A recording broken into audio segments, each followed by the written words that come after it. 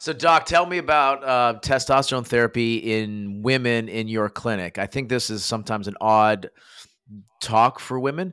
I think a lot of them don't understand, and I'll read directly from some of Rebecca Glazier's work, which is probably the predominant researcher that I look at. Um, Testosterone is the most abundant biologically active hormone in women, which comes as a big surprise to a lot of women when I say True that. or false, right? Yeah, that's true. I think it is. Not, I think it is. It is. I mean, that's what the data show us. The biochemical studies. You learn.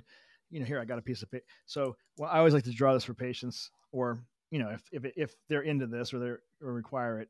That's interesting. I want to see it because I have a big blackboard. I do all my drawings for my patients and kind of describe them. So I want to see what you have. Maybe I can steal it. So I don't know if that's showing up. You see this? Yep. Okay, so this is. Let me right here. Day 0 of the cycle, the menstrual cycle, on day roughly 30, right? You'll have, and this is, I mean, this is no artist rendition, but Right. Not okay, to scale. okay. So you have these mid-cycle peaks in progesterone, estrogen, right? And then they'll taper off, right? And then you'll have your menstruation event, right? But and in medical school, that's what you learn, right? You learn about FSH in terms of menopause and LH and the effect on the ovary.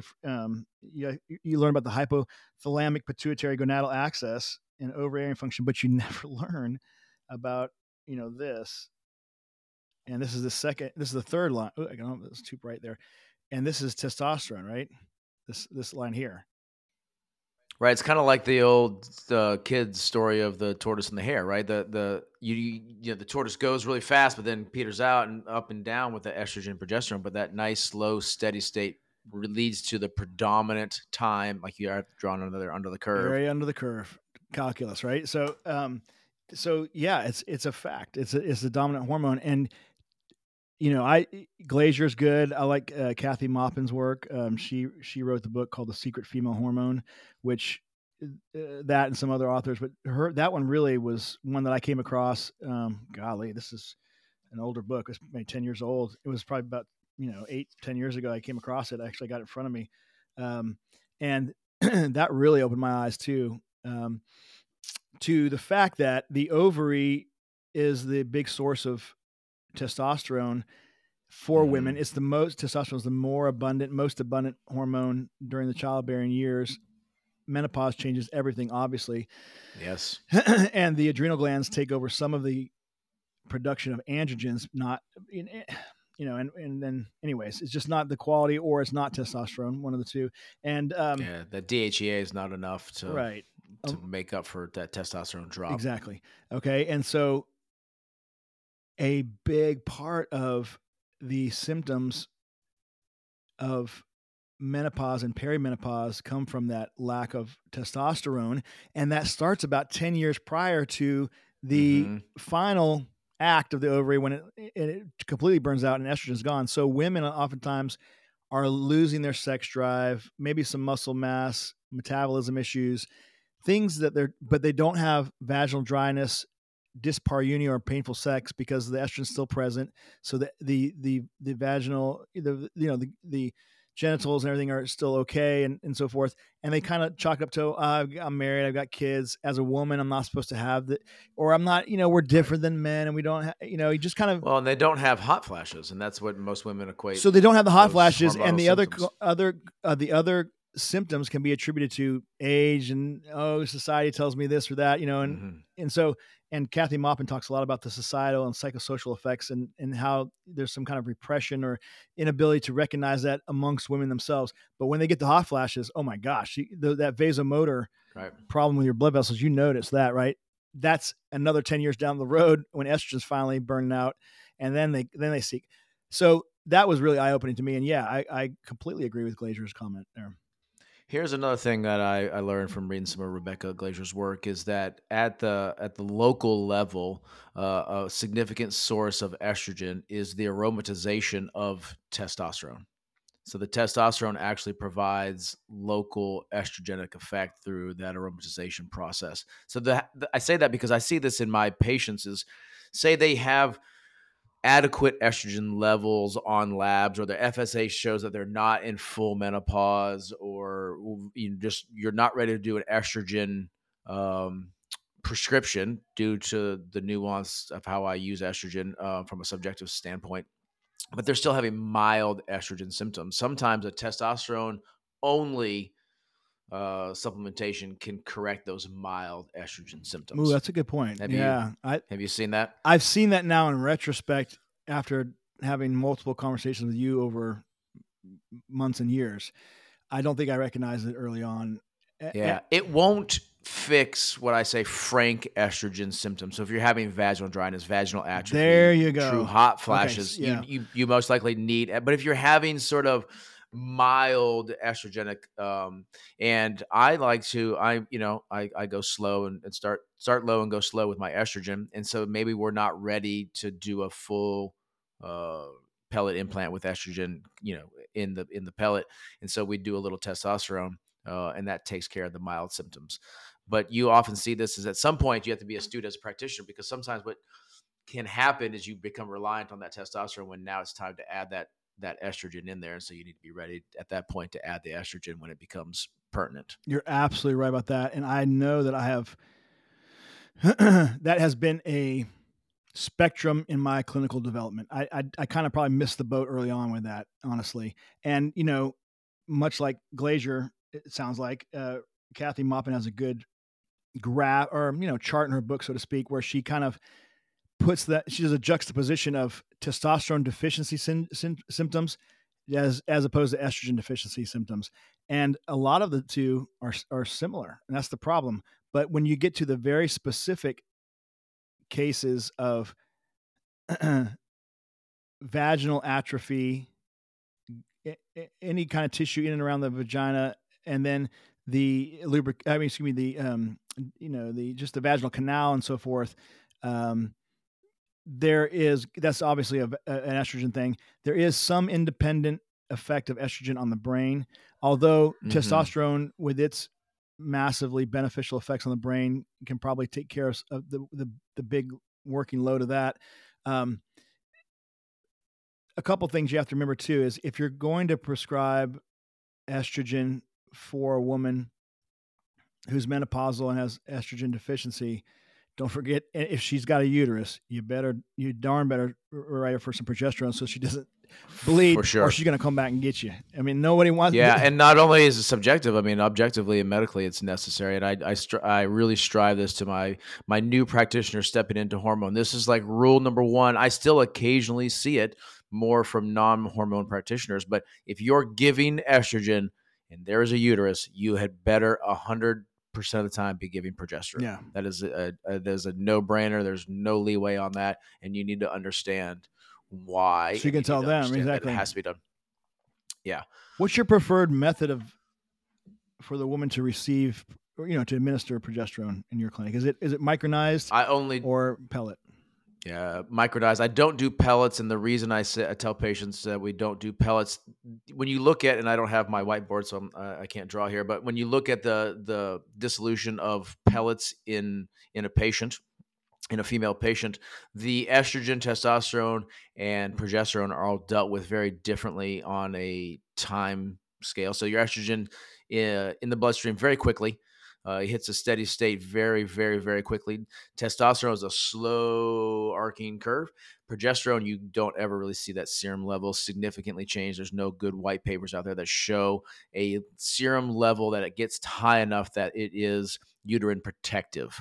And so you don't quite get to that 5 nanograms per deciliter consistently and efficaciously in order to rely solely on progesterone pellet implants. So I always default to the micronized oral. Interesting. Now, when you say that, is that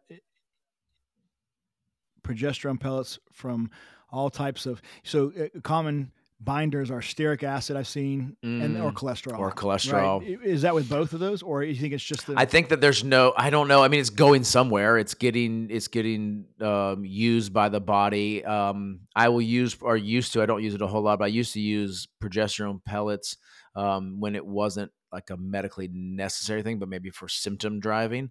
And so early on, maybe they weren't using estrogen, and so. But now I really just do a titrated dose of oral progesterone because, from a med legal standpoint, also you have to be using levels clinically significant enough to provide uterine That's protection. a good point too. Yeah, that's a really good point. And that comes from oral. A lot of So people, five, yeah. So for practitioners, that's somewhere between 5 and 20 nanograms per deciliter is the level that it's a bigger range, but you need to get to that five to sort of provide that. there's still a lot of people recommending progesterone pellets. I've seen in the Yeah, and from they do people do use them. I just have chosen not to. And then from a practical standpoint, I think strongly, strongly believe your pellet extrusion rate with females should be 0% right out of the gate. 100%, you should not have a problem. Females are relatively easy. The pellets work great for them. Small volume of pellet. However, I've had just a few extrusions in my career with females, and every one of them has been progesterone. Three. I've had three extrusions, which is I still proud of my my extrusion rate, but they've all been progesterone pellets. And I'm like, well, damn it, I'm not using these things anymore. We need oral for uterine protection anyway. I do oral only. yeah. So here's a couple interesting questions. So number one, what do you do with the breast cancer patient? This is a good one. I have a lengthy talk, first and foremost, with the patient. We describe all the literature as I know. We talk about relative risk, absolute risk. We talk about, um, the concepts that they have to, because this is a decision they have to make for them and their risk tolerance. And I always get an oncologist involved if they are an active breast cancer patient. Now, there is good research out there that implants are safe. Testosterone, specifically, implants are safe for current breast cancer Like patients. active Active breast cancer, actually used for treatment. The in some breast testosterone. cancers, androgens, yeah. Yes. Now I tell people I am not a research institute. This is not a research institution. We are not going to those. I am not an oncologist. However, knowing that literature is out there makes us feel comfortable in so much as you can extrapolate some information from it. However, for most of my patients, if not all of my patients on some level of cancer, whether it's a male or female, I bring the oncologist in and I get their blessing, so to speak, um, as a also the patient. I think it shows that the patient that they need to be on board with this, and they also need to have some onus of this. And here's how the Yeah. steps of the process work, right? We're not just going to give you some hormones because you want to feel better and you're Yeah. struggling, right? No, there's a process to this. You're an outlier.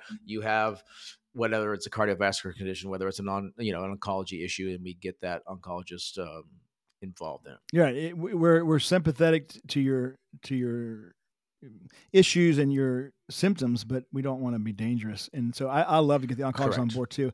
I have not And I haven't had any pushback at all. no, and I've not treated anybody with active breast cancer. I have used testosterone in women with breast cancer history. I have a lady who just yesterday, in fact, she had a history of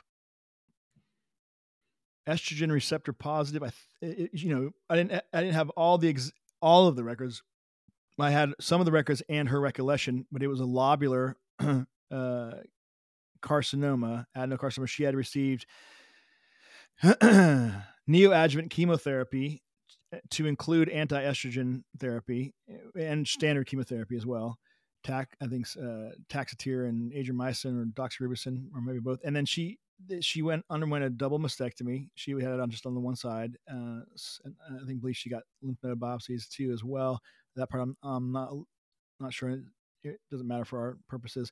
Was diagnosed or deemed no evidence of disease. Had some problems with breast reconstruction, whatever. And she was very symptomatic. Very symptomatic. Tested her. Testosterone and estrogen were in the toilet. Um, she really wanted estrogen too, and I said, let's go over your symptoms. She did, and she hasn't been in a romantic relationship in like years. And so as far as no history of recurrent UTIs or as best Mm-hmm. she can tell, no problems with vaginal atrophy or nothing that's bothering her. Nothing estrogen specific, and hadn't had a terrible time with hot flushes and vasomotor symptoms. So um, we just went with testosterone only. I said, Yeah. let's see if we can take care of the symptoms first. The interesting thing will be and we got the oncologist on board too, just as a matter of course. But again, she was known as disease and was, in a state of remission, so to speak. So I don't know if that might have been overkill, but I thought it was a good idea anyway. And the interesting thing will be if she gets into a romantic relationship, starts having intercourse or something, and there's an issue with I wonder what I'll do.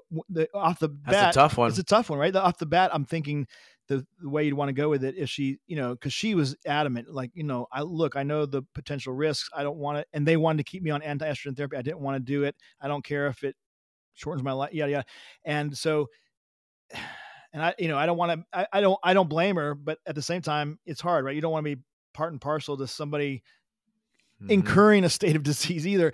So I think the way I would initially approach it is get with our oncologist and think and just talk about maybe we can use local therapy, troches or inserts, and not Right. systemic therapy. Um, I would go with local, yeah. I tell patients too, like, I'm not scared, but I'm also not cavalier.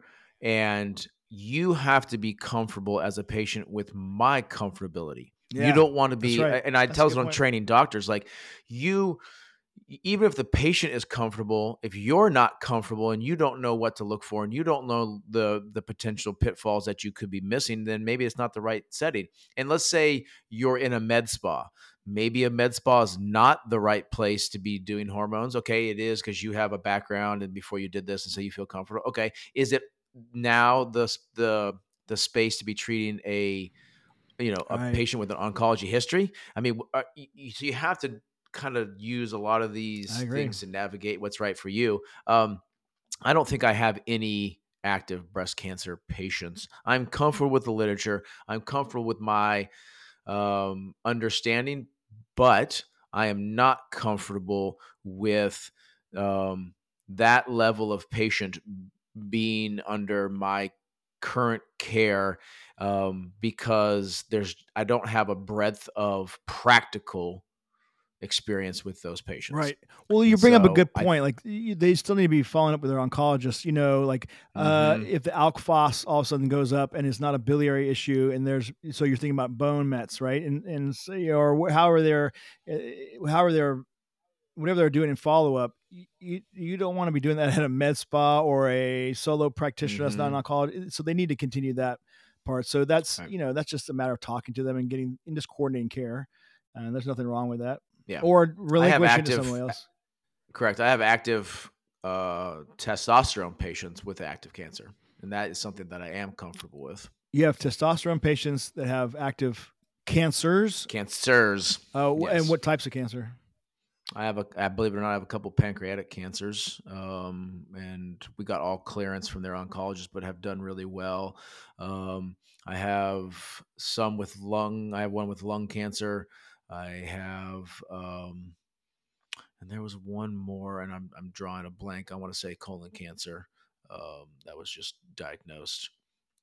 So we go through a much more due diligence process, but I have found it to be beneficial for that patient subset when a lot of people, even with an oncology blessing, don't want to touch. And I would so, with an oncology blessing if the patient understood the risk and wanted to do it, and there was good reason to do it. yeah, Yeah, that's interesting. Good for you. That's the right way to do it. And you don't want to deprive those people of you know. We'll give them any dose and number of narcotics, and which you should to ease their pain. No problem, right? And controlled substances, but we wouldn't give them bioidentical hormone optimization, hmm, even with the proper due diligence, proper onboarding of the oncologist. I mean, it's crazy. I mean, that's just right, nuts to me. We would withhold that from somebody. At the end of their life, we're just going to make them live this completely miserable life. It's just crazy. I mean, hmm. um, now a couple of questions. I have two more, at least two more questions for you. So, if it's a patient who, well, if it's a woman who you're going to do estrogen replacement therapy on, what's your dosing regimen? So I'm more conservative. I start low and go slow. this is depending on where they are. So if they are estrogen naive, I start at the bottom. If you want to talk specific to pellet Estrogen dosing, I naive start. insofar as they've not had it before, you mean? Or okay. Correct. Not synthetic, not hormone replacement. They're not coming to me from another state or another town, or they're not coming to me from another practitioner, or they've never been on HRT in any kind. I start at 6 milligrams. If you want specific pellet dosing, I start at 6 milligrams, almost carte blanche, unless I have a reason to override that. But that's sort of my starting position. I have found that it's easier for me to go estrogen bottom up rather than trying to hit the dose exactly and then figuring out from there. For me, that's how it has been the better. And I tell the patient that's what I'm doing. I specifically tell the patient, this is how I approach your estrogen dosing. I'm going to start at the bottom because you will get resolution to some degree no matter what. Even if I miss the mark, the margins are so small that you're going to get some resolution to some degree. It may not be 100%, but you see the writing on the wall. And so Because either way you could miss but the mark. The other way you might be over, and you have correct. the problem of missing the mark and the problem of too much potentially, right? Right. Yeah. So with testosterone, I'm really comfortable. I try to hit the nail on the head. I can move either way. I feel completely comfortable, man or woman. I go right for what I think the dose specifically should be based on the parameters of the diagnosis and the prescribing. Estrogen, I usually err at 6 milligrams and build from there, 6 to 10 to 12 to 18, building up from. With your just like any practitioner, you get to know the doses of medications, and you don't even have to use, you know, desk prescribing references. Prescribing Right? Yeah, yeah. algorithm. Yeah, But there do exist out there dosing proprietary dosing software, right? Pelcom has sure. some, and lots of people have them. Yep. Do you now, or have you ever used those calculators for your pellets? No, I don't. I don't use them. I did, and I still tell patients I sort of learned the old-fashioned way, if you will. I didn't really know that these were out there for pellets. They're not as prevalent as they would be for standard medications, and so I just kind of learned by trial and error. Weight Um, based volume and and distribution estimations. Yeah. weight-based volume distribution, talking to other practitioners. And now I've gotten comfortable. I sometimes use the algorithms and dosing references as a what I call as a second physician check. Like I think patient A needs X, Y, and Z. What would the dosing prescribing calculator say? And I'm like, oh yeah, I was way off, or I was on point, and according to like as another practitioner, so to speak, to bounce my ideas off of. A validity test, kind of. Yeah. Yeah, yeah. Do you, in your menopausal patients, ever attempt to? Is it symptom relief only, or do you ever do in conjunction with that following like FSHs and trying to suppress that back down to something that's non-menopausal, like giving estrogen until you're suppressing that, or do you just go with I generally go to symptom relief because I also tell patients estrogen to me is one of the more side effect, prone? Yeah. subjectively side effective prone, and so we want to treat to symptomology. A lot of the literature, bears that out as well. I don't try to suppress FSH to a certain level. So yeah, I usually go off symptomology. I sometimes I find that as the woman, premenopausal, perimenopausal, it's usually like a testosterone only, testosterone and progesterone sometimes, and then as we reach menopause, it you have to be really in tune if you're not checking FSH and LHs consistently, and then at that point we add estrogen in. When you were starting out and with your pellet therapy and so forth independently, and women would come into the clinic, was the estrogen component difficult for you? Was Very. it saying, did you say to yourself, okay, I know I'm going to give you testosterone based on the labs, of course, I mean, but I don't know if I'm going to give you estrogen? And then how did you figure that out along the way? So that genesis, in primary care, you were taught to be really scared of estrogen. Estrogen is something not to be messed with. That's for, it just causes cancer. It does all these things. So I was already coming out of the gate a little bit nervous. It is a treatment window that is really narrow. So estrogen, I tell other practitioners that if you are not an OBGYN, if you are not used to using these on a daily basis, and when I'm training practitioners, the treatment window for estrogen is really small. The treatment window for testosterone is really big. So you have a little bit of leeway with It's more room for testosterone. So error with the testosterone. more room Yeah. for error. And with women, Testosterone, I find, is almost really easy because you always run into subjective side effects that the woman is not okay with before you run into objective side effects. Mm. Where so with women, they're pulling the dose back or pushing the dose forward.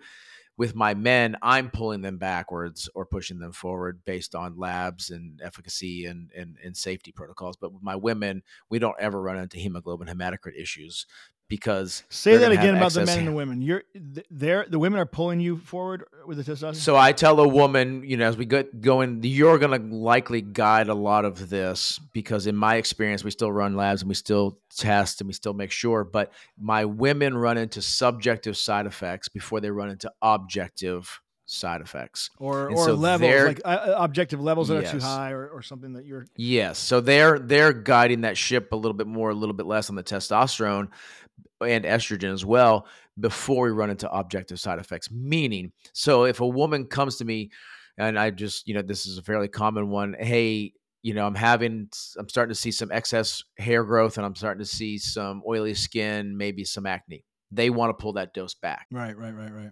And so we haven't, those are what we would deem subjective side effects. And their labs bear that the dosing is fine, but it's not fine for them. Lab wise, there's no issues I'm concerned about physiologically within their chemistries. There's no issues that I'm concerned about, but they want it pulled back, and so we pull it back. With my men, my experience is the opposite is sometimes true. Right? They are more comfortable and want to push those boundaries for what are generally perceived benefits, and I'm pulling them backwards. Okay, so it's the back. Okay, so women will back off on their own. You have to make the men back off on their own. Right. And so a lot of practitioners, this comes out of some of my teaching with practitioners, is they're scared of testosterone in women. That is a generally Really, blanket but statement that holds true. and are they as scared or not scared at all of estrogen in women? Correct. Generally Wow. not. So that's it's funny because I'm guessing based on what you just said that you'd be more scared of estrogen and not as scared of testosterone. For me, Hmm. I'm completely opposite. I would definitely be way more scared of estrogen in a woman than Hmm. testosterone. It just makes sense to them. They've heard of estrogen. They maybe have done it in a primary care setting. They may have done it in a birth control setting. That just feels familiar to What's them. that old And dogma? so Estrogen's for women and testosterone's for men. that's right. Yeah. And Both so, sexes need both. yes. Interesting. I think have you have you had a lot of female patients that you felt like the estrogen component made or it could make or break or did make or break their treatment regimen, and were you then glad to have learned more about it and started incorporating it, and you felt like your treatment regimens got more efficacious and more well received by women, so to speak? 100%. Yeah. Oh, Early really? on in my career. Yeah. Early on in my career, I found that maybe based out of my fear, I was relying a little bit on testosterone too much, and my testosterone dosing got a little high. And when I was more comfortable, more consistently understanding of what I was doing and could add a little estrogen, my testosterone dosing came down and I hit a better steady state with these patients. And so I tell people, you can't be scared. And I was practicing out of maybe a little bit of fear. And because of how I was trained from the primary care setting, um, and I found that when I wasn't scared but was knowledgeable and could not do it when it was not necessary and do it when it was necessary, but know the right way to do it, my dosing got much better. So were you happy with the decreased and only you felt like you were just getting the testosterone they needed and getting the estrogen they needed too, or were there literal things that they were pointing to that they were happy about? Yes, literal things that provide a benefit, right? You got to be careful because they can tolerate it from a chemistry standpoint, but sometimes you got to be careful you don't overdose on the androgens, right? Hey, You're not going to run into when you first treated me, Jeff, I had a beard, and now I feel just as good. But I'm so appreciative. I don't have a beard. Yeah, you don't run into frank, clitoral megaly and things like that, and bone structure changes. Those are your dosing to get those things are so out of bounds with normal dosing in what we're doing. But just subjective, like the sort of nuance, I feel really good. Like that's sort of what encompasses that from, a whole standpoint. Some women want increase in libido, but not hypersexuality, right? They're okay with a little bit of hair rate growth, but they don't want to be shaving 3 times a day. They're okay if their skin becomes a little bit maybe increased in oil production, and maybe they have dry skin anyway, so it's not a problem, but they don't want to be diving into acne, right? So it's just sort of dialing it all in, and 100% you need estrogen for that to happen for a woman. So the interesting thing about that is it sounds like it's a more homeostatic, more naturally homeostatic Hmm. milieu. Like it's what the woman we're recreating what her youthful homeostasis or state of hormonal levels. Right. We're Yeah. not just using the sledgehammer of testosterone to take care of mood and Yes, that would be a good way, right? Oh, yeah. your mood's a little low. Let me just give you a bunch of testosterone, right? It's much more homeostatic and nuanced. And so now I feel like yeah, over here I felt I've got good energy levels and my sexual desires back, but I just don't still don't feel like myself, quote unquote, or feel as bad. Yeah. Now I feel like myself, and I have all the other added effects too. So I think that comes a lot of times from progesterone dosing too. Sometimes progesterone does not get the credit because we don't have this thing to point to, right? Energy, testosterone, uh, hot flashes, estrogen. We don't a lot of times have that thing outside of yeah, pregnancy for progesterone to point at, right? We it sort of gets this like, it's just like it's afterthought like the almost. redheaded stepchild. Like it just I just need it Yeah, earlier. so but there are some studies out there that show better reported results, self-reported results when progesterone was included, Do you find and that's it has variable some though? cognitive protective. It does. It has some What is? good cognitive protective effects, but I find for some reason progesterone has been tricky for me with women. Like some I Mm, don't. It's not been I don't know. It's I've always I will always think that it's more beneficial than it ends up being. But I will tell you, perhaps I'm not dialing in as much on that therapeutic level and watching that therapeutic level of 5 to 20 nanograms per milliliter. Maybe that's yeah, that is really for uterine protection. So a lot of times it is sort of I've kind of described it to patients. If you feel like you're excess and you're running high type A anxiety, emotional swings, and you need more leveling out, progesterone. we are a lot progesterone, right? If you feel like you're a little too low and you need some oomph, that's on the other side of the coin. But if if that feels true to you when I say that, like I love you, the next minute I hate you, and I'm not really sure at either moment why those two were true. Um, like that maybe we need a little bit of that comment, or sleep. Sleep is a big one for Yeah. progesterone as well. Yep. Yep. So we take it at night. Yep. Yeah, that's true. I agree. I see that too. Well, I appreciate the time, man. It's Yep. I think those are the key things that make patient satisfaction better and lead to greater efficacy and results on for what the clinician is trying to achieve, not just a satisfied customer or a satisfied patient in this Mm-hmm. case, Mm-hmm. but you're getting the best physiologic results too. I mean, Yeah. It's more than just like you said, a big testosterone hammer that fixes energy and libido or something, right. right? I take a little bit different approach to it. All right, man. We'll see you next time.